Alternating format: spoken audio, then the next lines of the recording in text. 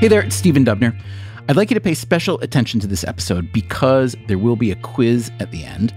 We're trying something a bit different. If it works, we might start a spin-off podcast based on this idea. The inspiration goes back to the fact that before Freakonomics Radio took over my life, I wrote books. And the thing about a book is you often spend several years on it. There's the idea, the research and reporting, outlining, rough drafts and more drafts, and finally you publish your book. And then, if you're lucky, you get to go on a radio or TV show or a podcast to talk about it, to promote it. But as every author knows, this experience can be unsatisfying.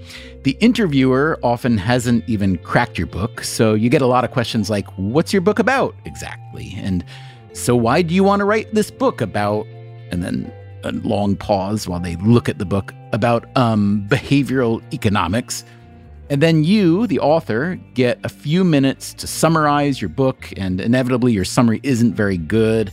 And why should it be? The words on the page, that's what you're good at. Instead, you're now being asked to ad-lib a quickie replica of the book that you spent years writing. Now that I am making podcasts instead of writing books, at least for the time being, I don't have to suffer through that process, but I hear a lot of other writers who are still doing a lot of suffering. I do occasionally hear a great interview with an author that gives me a sense of them and their book, but only occasionally. Usually my experience as a listener is just as unsatisfying as my experience was as an author. So I got to thinking, what if, rather than asking writers to summarize their book and ask them a few generic questions, what if we tried something a bit different? What if we had the authors read some excerpts of the book so that listeners can hear the actual writing? And what if we also interviewed the author? Wouldn't that give listeners a truer sense of things? So that's what we are trying in this week's episode, this hybrid model. We picked a book and author I think you are going to love. I certainly did. Remember, pay attention because we'll have some questions for you at the end. We'll get started right after this.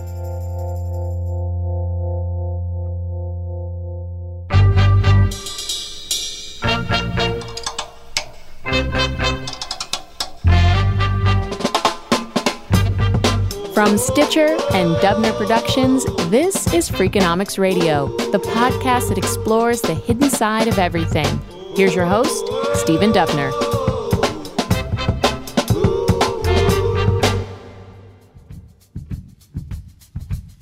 I love a book that immediately lets you see what the writer is seeing, lets you hear what they're hearing, even smell what they're smelling. The room is a sea of people.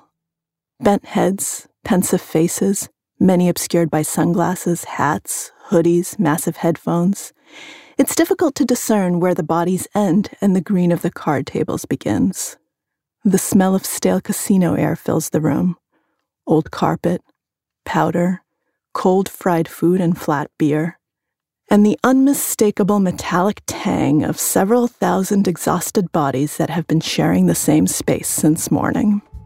It's the first day of the biggest poker tournament of the year, the main event of the World Series of Poker. Did you truly not know how many cards are in a deck of cards? Yes, I thought there were 54. This is a true story. It's not exaggerated for the book. That is Maria Konnikova. Her new book is called The Biggest Bluff: How I Learned to Pay Attention, Master Myself, and Win. It chronicles her journey from poker novice to poker professional. The Biggest Bluff is Konnikova's third book. The others are called Mastermind: How to Think Like Sherlock Holmes, and The Confidence Game, which is about con artists. If you think you are detecting a theme in Konnikova's writing, yes, there is a theme. She writes about psychology in her books and for The New Yorker. She also has a PhD in psychology from Columbia University. She did not get the PhD in order to teach or to treat patients. She only wanted to be a writer, and she thought that getting a doctorate in psychology would give her good insights into how people think and make decisions, whether our lives are shaped primarily by those decisions or by chance. Also, insights into how we present our true selves and how we bluff. These curiosities ultimately brought her to poker. The deeper I went into poker, the better of a metaphor for life I realized it was, and the stronger of a tool I realized it was to address so many of the psychological questions that had been percolating in my head for years, because life is a game of incomplete information. You never know everything, and you are able to control a good amount of decisions leading up to the end because you can control how you present yourself. You can control whether or not you play. You can control how you play, but ultimately you can't control the cards. And I think that that's a very good reflection of what goes on in life. There's so much you can do, but then the ultimate outcome is not up to you, and you have to be okay with that. What would you say, Maria, is the luckiest thing that's ever happened to you? That is the question for all questions. I think that it's a toss-up between two things. I mean, one, it's really difficult to call this the luckiest thing, but honestly, being born to my parents and having kind of the genetic makeup that I have, I think is the luckiest thing that happened. But that aside, I think the luckiest thing that ever happened was the fact that when I was 4 years old, my parents decided to leave the Soviet Union and come to the United States. My life would be so different had I grown up in the Soviet Union. I have no idea what would have happened or what I would have done. How old are you now? I'm 36. So you're saying that the two luckiest things that ever happened to you, neither of them were in the past 32 years. Yes. I think I've had a lot of very lucky things happen along the way, but you asked the absolute luckiest, and you have to think, what really changed the trajectory of your life in the most profound way? And honestly, being a Jew in the Soviet Union, this was before the Berlin Wall fell, was no fun. I would not have been a writer because, you really couldn't do anything in the humanities. I can't even begin to imagine what my life would look like. When her family emigrated, they settled in Acton, Massachusetts, outside of Boston. From early on, she was an achiever and an overachiever. She wound up going to Harvard. Afterward, she was a producer on The Charlie Rose Show, but then back to school for that PhD under the legendary psychologist Walter Mischel. He was best known for a series of studies built around the marshmallow test, which examined the human capacity for self-control. I asked Konnikova why Mischel and the idea of self-control had appealed to her. There were two things. One, Walter Mischel as a person appealed to me because he was someone who liked to think big and ask big questions about the human mind. And the other thing is, I did feel like self-control was something that could be incredibly useful to me as a human and just in general to understand, because it seemed to me that it was such an important thing in life to learn about emotional management, to learn about how to kind of handle yourself. So you write that an academic career, had you chosen that, would have been a gamble as well, which is a really interesting thought, because I think a lot of people, when they're choosing their careers, there is that sort of fundamental fork in the road of the safe or at least predictable one, and then, the other options. So what would have been the risk had you chosen the academic career?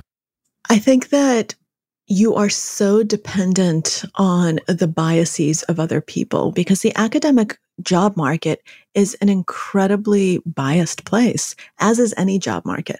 So you're at the mercy of, what types of things do the people who are in this particular place want to study? How do your theories fit into it? Even as I was going into the graduate program to study with Walter Mischel, I knew that I was entering an area that was on the outs, because the hot areas were neuroscience. The hot areas were kind of all of the very hard cognition. And even at Columbia, while I was there, all of the tenure offers went to neuroscientists. And there were a few amazing social psychologists who didn't get job offers. And I was seeing this and thought, if I actually want to do this, that's a big, big risk.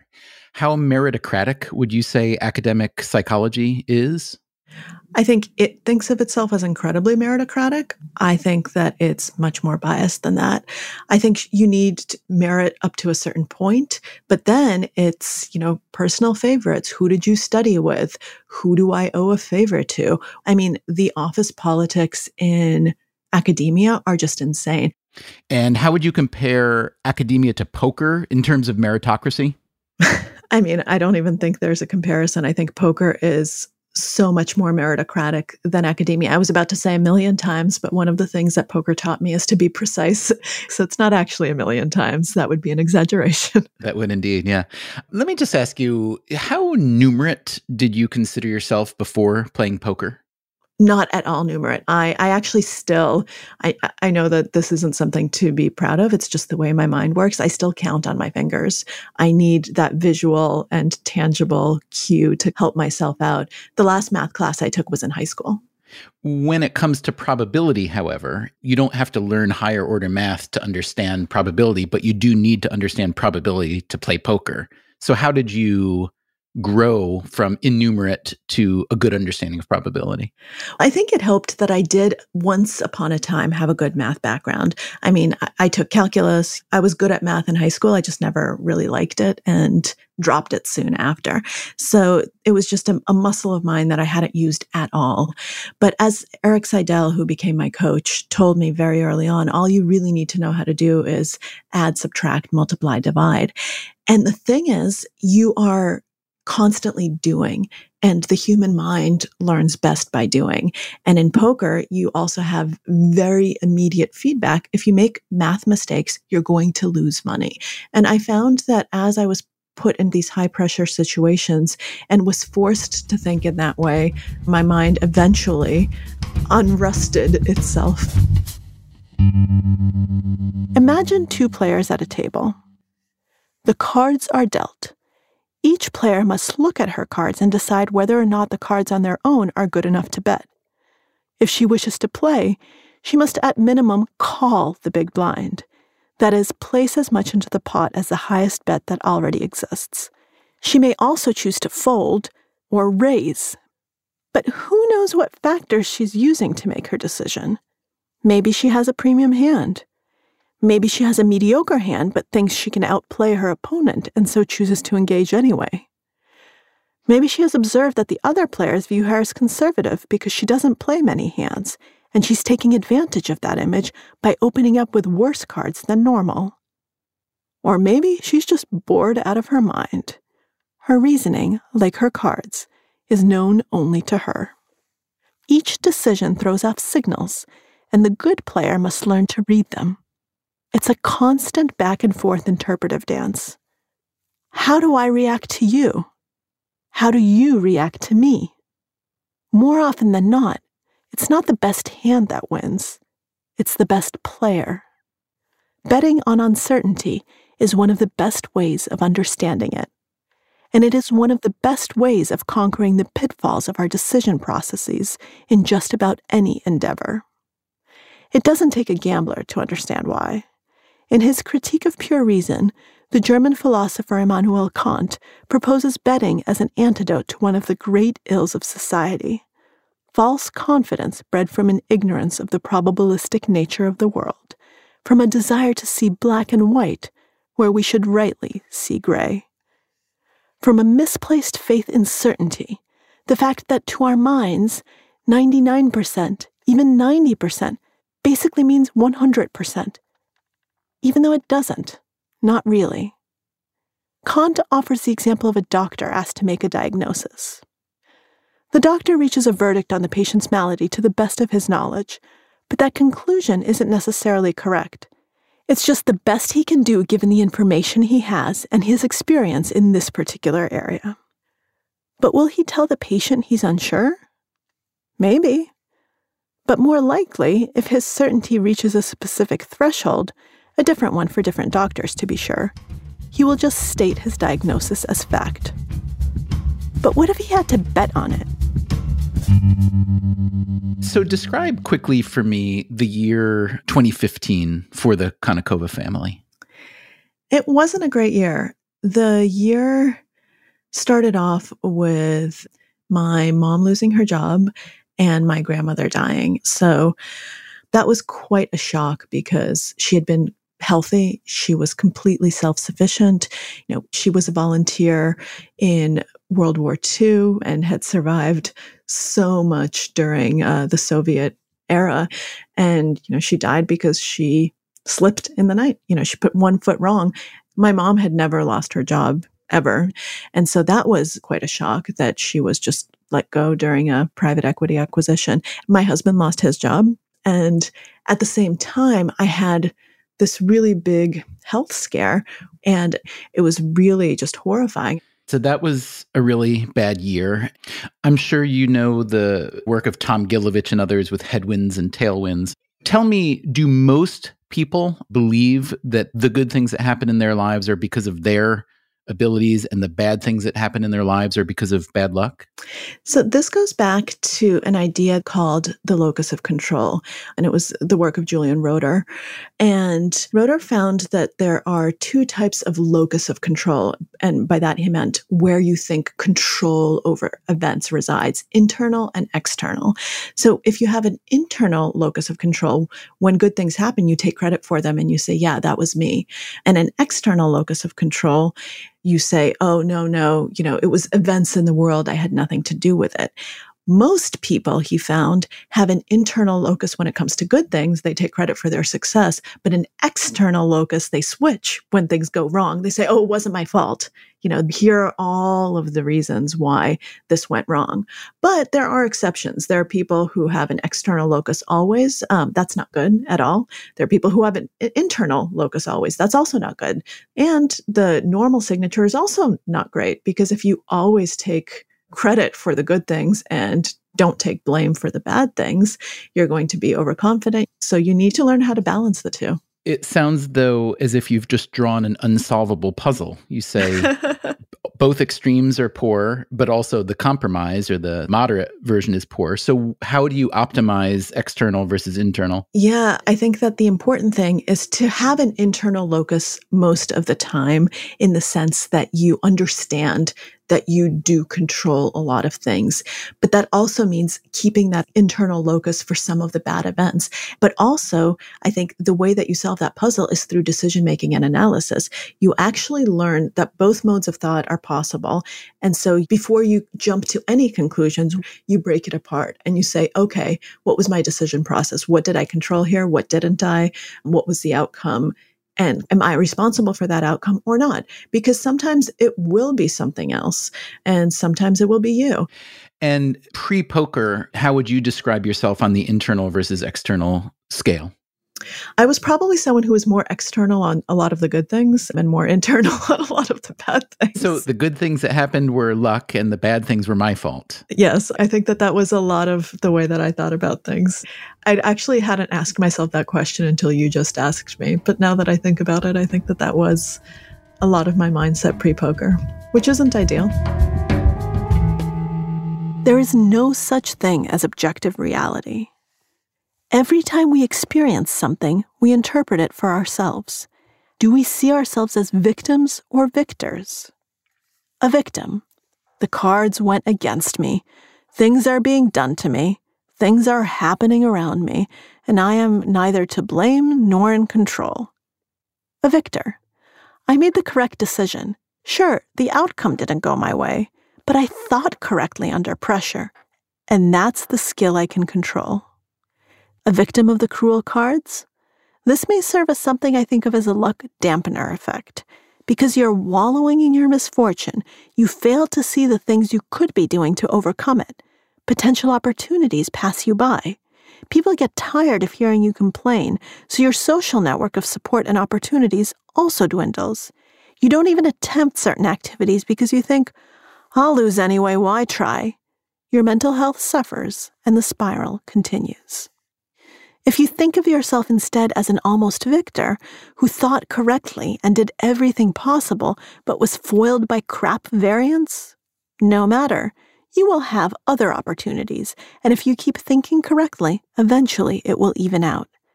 These are the seeds of resilience, of being able to overcome the bad beats that you can't avoid and mentally position yourself to be prepared for the next time. People share things with you. If you've lost your job, your social network thinks of you when new jobs come up.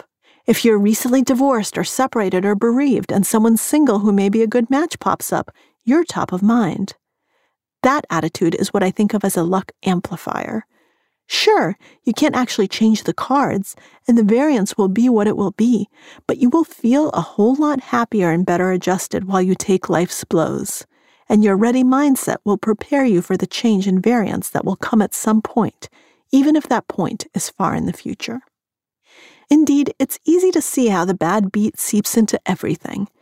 It's not just complaining about the runout. It's complaining in general.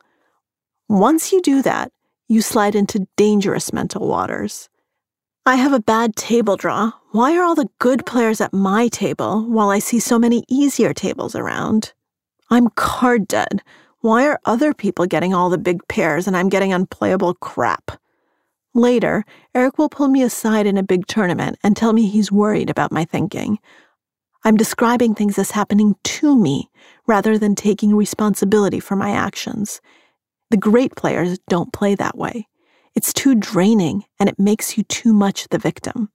And the victim doesn't win. Bad table draw? It's a challenging table that will force you to play well. Card dead? No one knows that.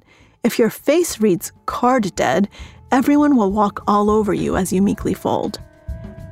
Everything is in how you perceive it. So the main story in the book, begins really with your pursuit of a coach, Erik Seidel, who's a great and famous poker player and backgammon player. Tell us briefly about that. Had you considered perhaps people before him? So Eric ended up being my first choice, and he was my only choice because he said yes. But I did do research, and I did look at a number of possibilities before settling on Eric. So you targeted and subsequently stalked your poker mentor, Erik Seidel. Well, now that you put it that way. Well, I think it's not so. I did. No, I did. I totally stalked him. I mean, stalked in a quasi-appealing way. But tell us what he had or represented that made him the mentor you wanted. He had a few different characteristics. First, longevity. There's actually no comparison between him and any other player in terms of staying at the top of competitive poker for decades. And most people, they have kind of this peak and then they go away. The other component was that he seemed more old school in the sense of being more psychological, more thinking in his approach, rather than a lot of the newer poker players who, while brilliant, are very mathematically minded, and they have just a very calculational approach. And that's not my background. That's not my strength. So I wanted to make sure to work with someone who could actually help amplify the skills that I already had. Okay, but at this point, knowing how to play poker was not among your skills. You didn't know the game at all. You said you'd never played any card games. Had you played other games as a kid? No, we were not a games-playing household. I read. And because I'm a Russian Jew, my parents decided that maybe I would like chess. So at some point in elementary school, they enrolled me in this chess club, and I lasted exactly 2 weeks. Why was it that poker captured your attention? I was originally introduced to poker through game theory, through the work of John von Neumann. As I was reading about luck and kind of immersing myself in the world of chance and how to think about chance, I read John von Neumann's Theory of Games, which is the foundational text of game theory. And I didn't know much about von Neumann or his work. And he loved poker, correct? Yes. He was just an avid poker player, and he hated games. By the way, he hated roulette. He hated chess. He hated Go. He thought that they were boring because they were either solvable or unsolvable. And he loved— Back up for a second. So you're saying he hated roulette and he hated chess. And on the spectrum of information, those are at opposite ends of the spectrum. Exactly. So talk about that and what it was that he was looking for, what it was that he didn't like about those. Von Neumann was drawn to poker because it was a game of incomplete information. There was a solvable component to it, but there was always an element of the unknown. And he was working at the time as a national security advisor in the United States government. He was working on the hydrogen bomb. I mean, this is someone who was involved at the very highest levels of decision making. And when he saw poker, he said, this is a good analog for that.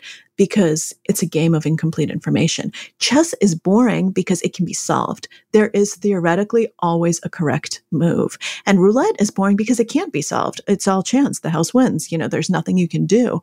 Poker is interesting because we can try to find a framework to develop a solution, how to think through it. And yet it's not solved in the sense that there are these elements of the unknown, this human element of bluffing, of kind of representing and misrepresenting information. This is what decision-making in the real world is actually about. And that was the germ of game theory. So he came up with game theory as a way to try to solve poker and then ultimately shed a light onto how to make these very complex strategic decisions at the highest levels of government. So you write about von Neumann, he was a god-awful player by every account, poker player. So yes. This shook me because we think of von Neumann as a few things, the pioneer, inventor of game theory, intersecting with the birth of computing, et cetera, et cetera.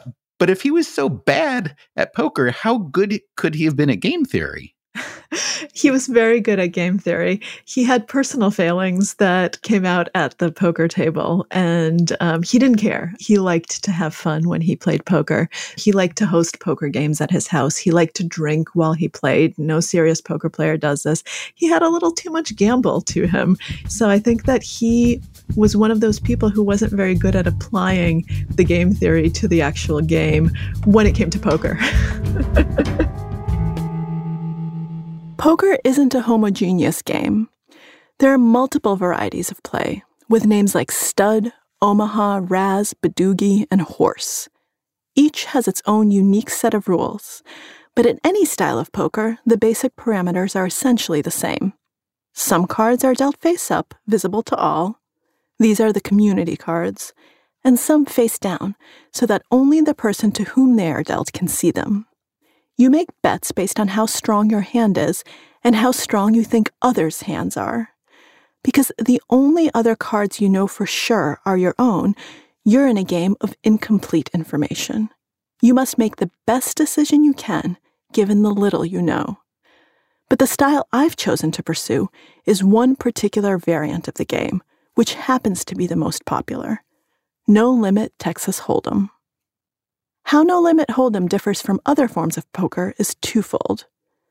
The first is in the precise amount of information that is held in common versus in private. Each player is dealt 2 cards face down, the whole cards. This is privileged information. I can try to guess what you have based on how you act, but I can't know for sure. The only information I'll have is your betting patterns once the public information, the cards dealt to the middle of the table face up, is known. The amount of incomplete information in Texas Hold'em creates a particularly useful balance between skill and chance. 2 whole cards is just about as practical a ratio as you can have. Enough unknown to make the game a good simulation of life, but not so much that it becomes a total crapshoot. The second thing that distinguishes this particular playing style is the concept of no limit, von Neumann's own preferred style. The power of the pure bluff is restricted in a game of limit, explains Amarillo Slim, one of the best poker players of his day. When there's a limit, it means that the exact amount you bet has a ceiling on it. In no limit, you can bet everything you have at any point. And that's what makes this game a particularly strong metaphor for our daily decision-making. Because in life, there is never a limit. What's to stop you from risking all your money, your reputation, your heart, even your life, at any point you choose? Nothing. There are no rules at the end of the day, save some internal calculus that only you are privy to. And everyone around you has to know that when they make their decisions. Knowing you can go all the way, how much should they themselves invest? It's the endless game of brinkmanship, popularized by another giant of game theory, the Nobel-winning economist Thomas Schelling, that plays out everywhere in our lives. Who will say, "I love you" first, moving all in the relationship? And if you say it, will you be left out, so to speak? Who will walk away from the business negotiation? Who will wage war? The ability to go all in, and the knowledge that going all in is an option for everyone around us, is the crucial variable that makes so many decisions so very difficult. You can emerge with the deal of a lifetime or a life partner, or you can find yourself bankrupt or emotionally devastated.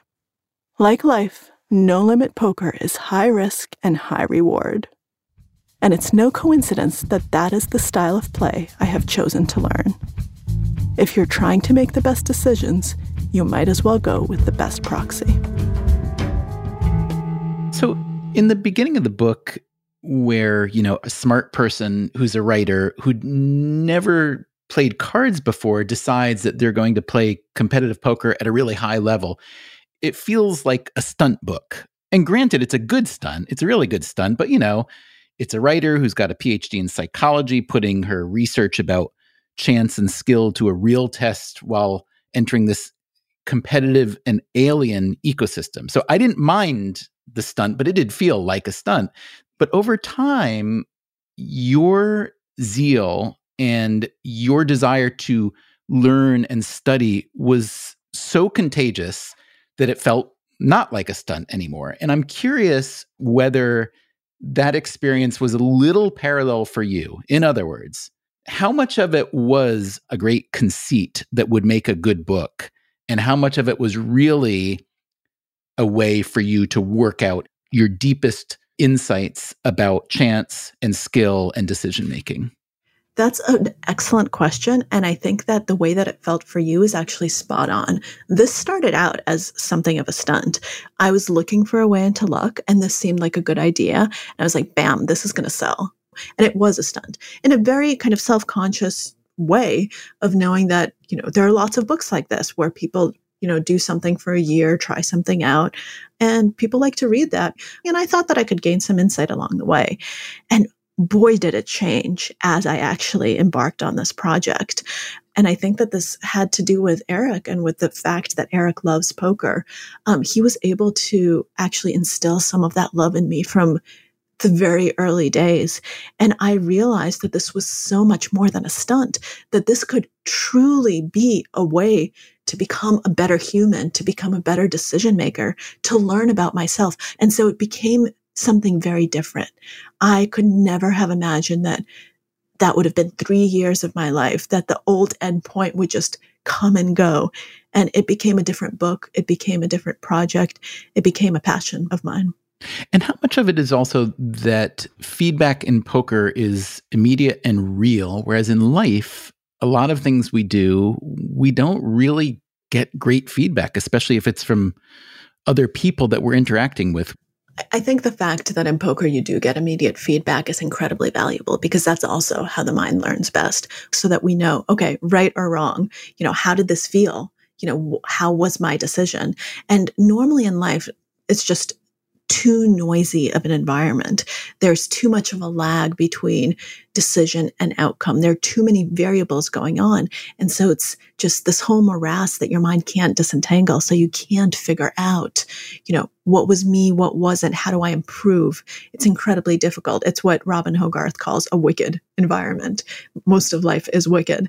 And at the poker table, you actually are able to make a decision, and then you see what happens. And over time, you start getting feedback as you play through hands over and over and over, because one time anything can happen. You can make a horrible decision and you get a good outcome, or you can make a really good decision and get a bad outcome. So the feedback's wrong.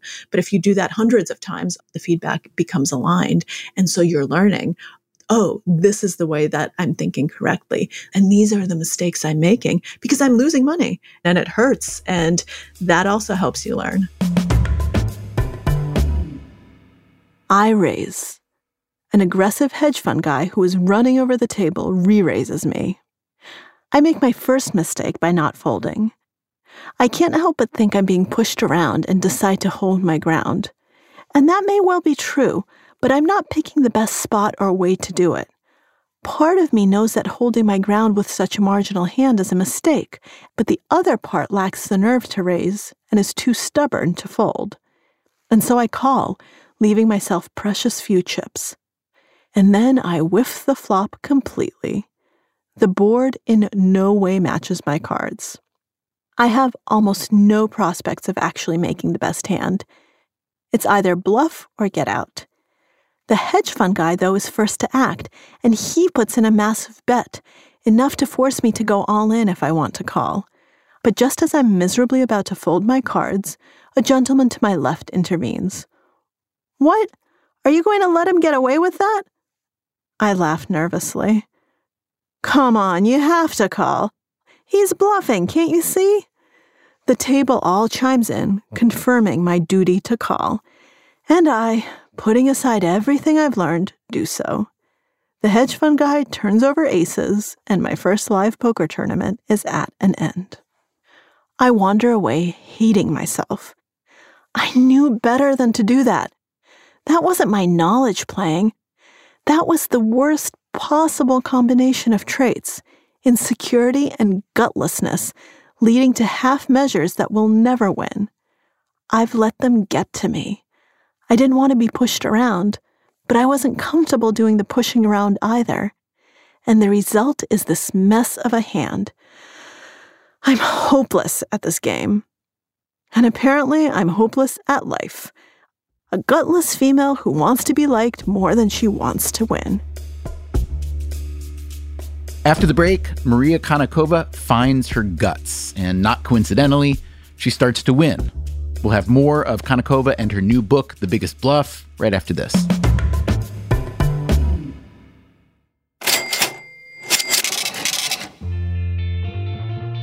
Maria Konnikova had long wondered how much of our life outcomes one should attribute to chance and how much to one's own volition and skill and decision-making. In the game of poker, she found the perfect medium to answer this question. She was a total novice, but she persuaded the poker legend Erik Seidel to coach her. He appreciated her intellect, and you could see how seriously she took the challenge. The original plan called for Konnikova to play for a year and write a book about it, but after that 1 year, she was just getting started. She saw that she had made an excellent choice in choosing poker, that unlike most games, it could hold a mirror up to real life. I decide to fire out another hefty bet. Aces, aces, la, la, la. Except now, instead of calling, he raises, and the raise is a sizable one. Uh-oh. Red flags should be waving, horns should be blasting, and I should be folding. But none of this enters my mind. I hardly pause a second before calling. Aces, aces, aces. So deception in poker is not only valuable, but it's necessary. In real life, deception is usually considered a negative. Is deception therefore an outlier in the poker versus real life parallel, or no? I don't think so. I think that we use deception in real life much more than we realize. I mean, every single social interaction has deception. You don't necessarily like everyone as much as you tell them you like them. And then on a much broader level, when you're in a negotiation, you use deception all the time to present yourself as a little stronger than you actually are. You present yourself in the best light possible in order to be hired, or you're not going to be hired. The person interviewing you is going to present the job in the best light possible. All of these are subtle deceptions. And that's the level of deception that we're talking about in poker. It's not like you're completely lying. You are just choosing what and how to present about your hand, about yourself. So here's an amazing statistic that I read in your book, that an analysis done by Ingo Fiedler found that the actual best hand won on average only 12% of the time. So that's interesting because it conveys what makes poker so interesting, but it also made me wonder what lesson is to be drawn from that. It seems to perhaps imply that many of us underestimate our strength in real life. I do agree. I think that is a fascinating analysis that he did of online poker. First of all, it shows just how much of a skill game poker is, because you are convincing people that you have the best hand when you don't. And it does make you realize that in real life, it's not the people who hold the best cards. It's the people who convince everyone else, who are the most confident. To me, it's a little bit dispiriting, because it's very hard for me to be that way in real life. It's very hard for me to be the person who oversells my hand, because one of the things I studied in grad school was overconfidence. So it's one of the things that I'm always aware of and trying not to fall into. Let me ask you, whether or to what degree do you think that's a mark of gender? Because research shows that there's a big split in confidence and overconfidence between the genders. And I'm curious whether you feel yours is gender driven, whether it's immigrant driven, whether it's a quirk of your personality or what. I think it's both. I definitely think it's gender driven. And I actually came to realize that as I immersed myself in the poker world, because I never thought of myself as someone who internalized gender stereotypes because, I studied psychology, I knew what they were, and I thought that I was above all of that. And then poker made me realize how much I had and how often I acted because I'd been socialized to act in that way. But I think you make a very interesting point that there's also part of it is immigrant me. And the fact that, I came to this country and was a total outsider, that I didn't speak English, that we didn't have any money. I wore hand-me-down clothes and not the cool kid clothes. All of those things probably stayed with me on some level and made me feel a little bit more self-conscious. And when you say you were socialized to act in that way as a female, what do you mean in that way? And how did that translate to playing poker? When you're female, you try not to step on people's toes. You try to be affable. You try to be nice. You try to not be confrontational. And it's very adaptive because if you're confrontational, if you actually push back, it's not going to go well because all of the research on the psychology of negotiation and negotiating while female shows you that women are judged on very different criteria from men, and that women who negotiate more are not only not liked as well, but they're not going to get what they negotiate for. And so you become socialized in a sense to really embody a lot of those characteristics because it's the smarter way to go.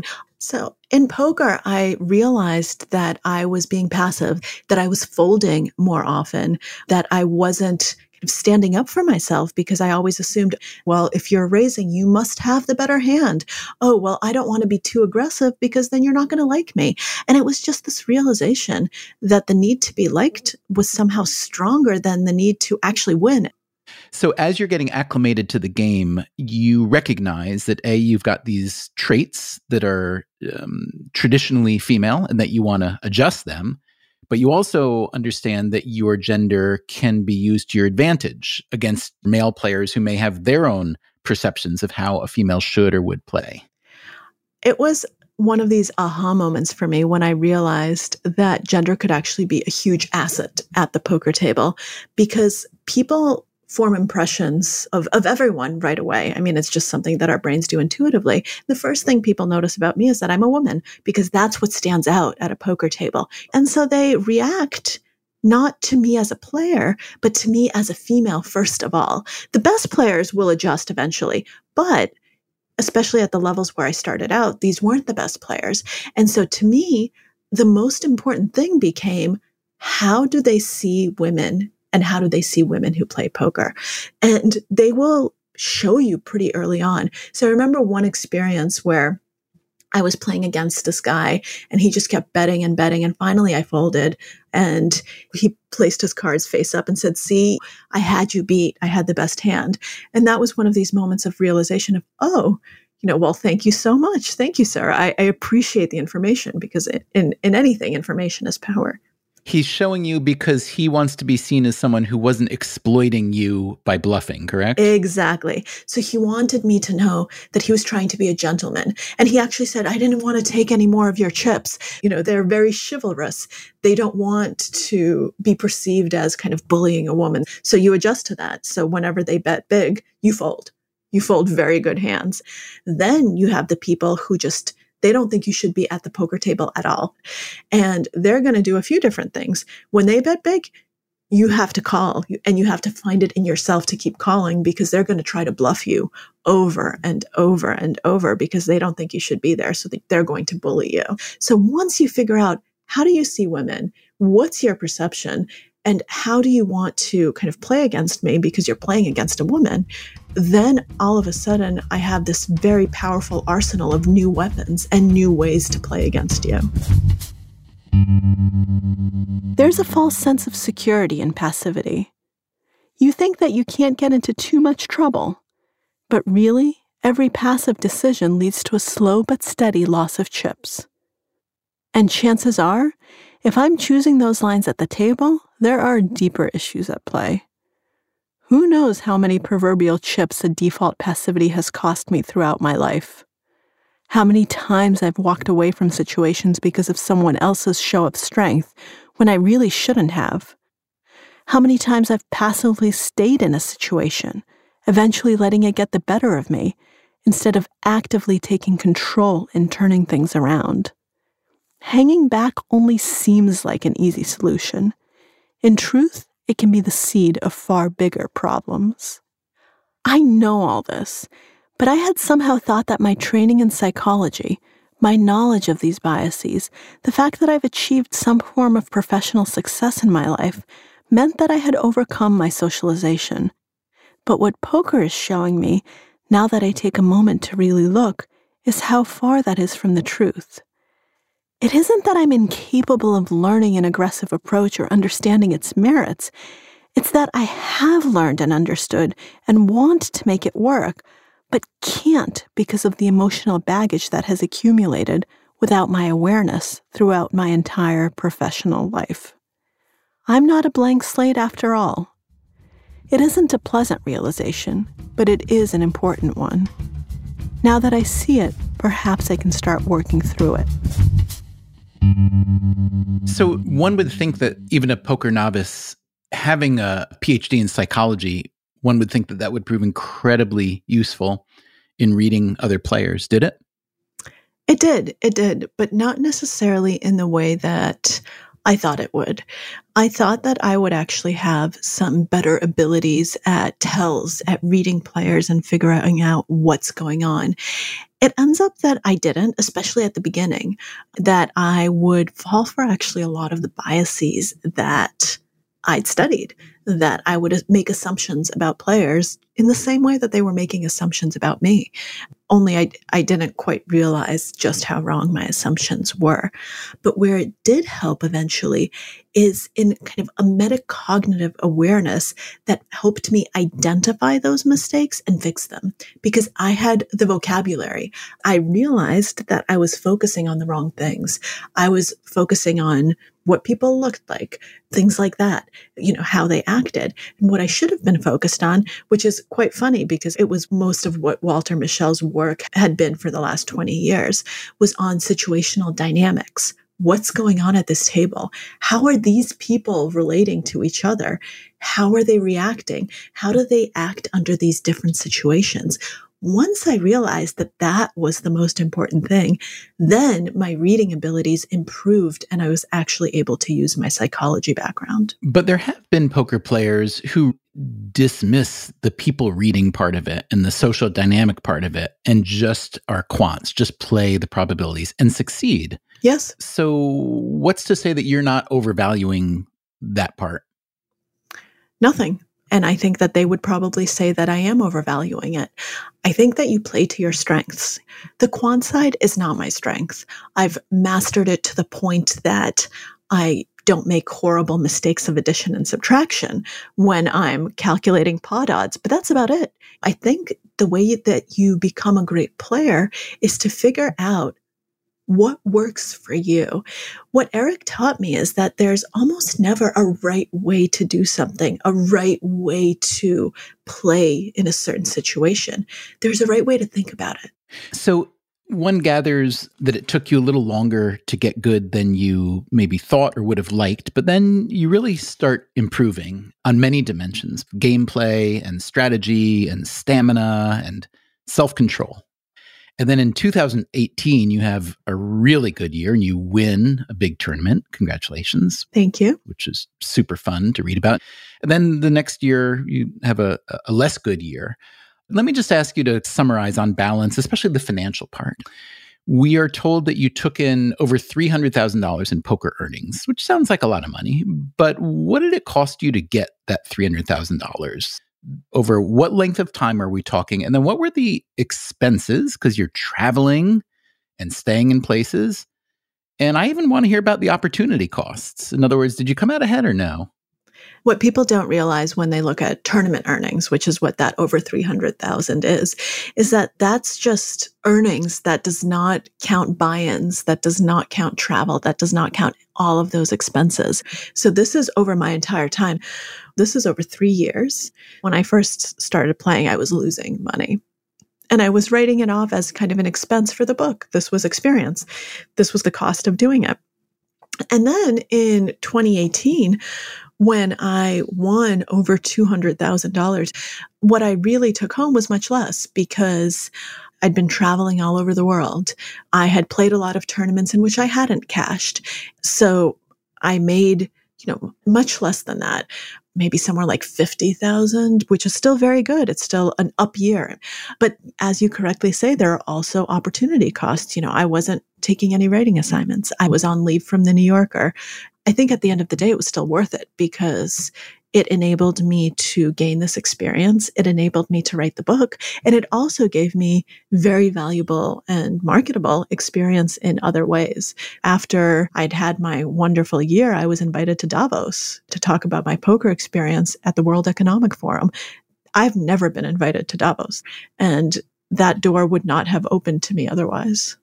So this is one of those books that I really, really didn't want to end because the journey was so satisfying. And as you're learning about poker, we're learning it with you. But there was one thing that just kept nagging at me, which is how much does poker really relate to real life? And the more I read, the more I'd come to think the answer was not really that much, that most interactions we have with people, either individually or in groups or society, that it doesn't really translate so much. But you were arguing that it really does. So I was really happy to see that your last chapter addressed this head on. It's called The Ludic Fallacy. So describe for us where this name comes from, Nassim Taleb, and how you wrestle with it, because your book is essentially a willful suspension of this idea that you go at head on. So Nassim Taleb coined this phrase, the ludic fallacy, which basically just tears apart the whole premise of my book. He says that you can't use games as a metaphor for life because games are neat and life is messy. And I actually wholeheartedly agree with the fact that life is messy and games are not. And I think that that actually makes them much more powerful as teaching tools. We don't learn well in life because it's a noisy environment, because you can't figure out what's going on, because there are too many variables. It's too uncontrollable. What poker does is remove some of that noise. Yes, in an artificial way, but in a way that actually allows you to access your thought process on a much deeper level. And then you can go to that noisy arena of life and learn to deal with it better. Yes, poker doesn't have as terrible outcomes, even no limit hold'em where you can wager it all. All you're going to lose are your chips or however much money is on the table. In life, you can lose everything. But poker, in teaching you how to deal with those losses on a game level, it then translates to a life level where all of a sudden you have the skills. You have the skills of emotional resilience. You have the skills of self-analysis to be able to get through those moments where life gets you down much more than poker ever could. Can you give me an example of a good decision you've made in real life recently that you feel was directly influenced by your poker training? I think that I've started approaching relationships in a very different way. One of the things that poker really brings home is the sunk cost fallacy, which is something that plagues us a lot in our decision process, which is basically we look at things that we've already invested, and rather than say, I can't change it, that's the past, I need to move on and make the best decision I can, knowing what I know now, we actually don't do that. And instead we say, well, I've already spent so much, I might as well keep going. And this is true financially. We put good money after bad when it's clear that an investment wasn't working. It's true personally when we say, well, I've already spent so much time on this, I might as well finish it. Instead, we'd be much better suited to say, hey, that was time I can't get back, but what I can control is the time I spend now. So why don't I actually use it in a more productive and a better way? Poker has actually forced me to confront that head on in my own life. And over the last few years, I've cut so many toxic relationships from my life that I realized had only been a part of my life because I'd invested so much time and energy into them. Friendships that I've had for a very, very long time that I realized weren't friendships, that were draining me more than anything else. All right, let me ask you last question. So you've gone to a lot of trouble in your life. I mean, I shouldn't say trouble. You've enjoyed it and done well with it, but you've gotten a PhD in psychology. Then you immersed yourself in a very serious study of poker and traveled around the world to play and get better and ultimately become good and win and so on. For someone who isn't going to do any of that, how can we get better at basic decision-making and self-control? A lot of the things that I try to distill in my book are the mini lessons that I learned for myself through doing this. So I hope that I know this is a terrible answer because it sounds like read my book, but I hope that the book can actually serve as a cheat sheet for people. I did this so that you don't have to. All it comes down to ultimately is something that you can, I think, get without reading my book, which is learn to see yourself from an external perspective. Learn to be more mindful and more in tune with what you're thinking, what you're feeling. That's what will enable you to spot the errors that you make in your decision process. Most of the time, we don't notice it because we don't pay attention to ourselves. We don't notice that we're making a decision while angry because we don't stop to assess, oh, I'm angry. What's making me angry? We just don't have that sort of internal conversation. And I think getting into the habit where just before you make any decision, before you do anything, you just stop, take a breath, and take a moment to reflect and to check in with yourself and see, what am I thinking? Why am I thinking that? What am I feeling? Why am I feeling that way? Okay, now let me act. Now let me respond. I think that that's one of the most powerful tools that we can use without poker, without anything, that will enable us to be better versions of ourselves and make better decisions at the end of the day. Nothing is all skill. Ever. I shy away from absolutes, but this one calls out for my embrace. Because life is life, luck will always be a factor in anything we might do or undertake. Skill can open up new vistas, new choices, allow us to see the chance that others less skilled than us, less observant or less keen may miss. But should chance go against us, all our skill can do is mitigate the damage. And the biggest bluff of all? That skill can ever be enough. That's the hope that allows us to move forward in those moments when luck is most stacked against us. The useful delusion that lets us push on rather than give up. We don't know. We can't ever know if we'll manage or not. But we must convince ourselves that we can. That in the end, our skill will be enough to carry the day. Because it has to be. That was Maria Konnikova. Her book is called The Biggest Bluff, and you can get it wherever you get your books. You remember books, don't you? Rectangular, made from trees, or from bits and bytes. In any case, I would really like to know what you thought of this episode. Our address is radio@freakonomics.com. As I mentioned at the top, we are thinking about doing this more often, some sort of Freakonomics book club. What do you think? What did you like about this episode? What would you maybe do differently? What kind of books and authors would you like to hear about? All feedback is welcome. Again, we are at radio@freakonomics.com. We will be back next week. Until then, take care of yourself, and if you can, someone else too.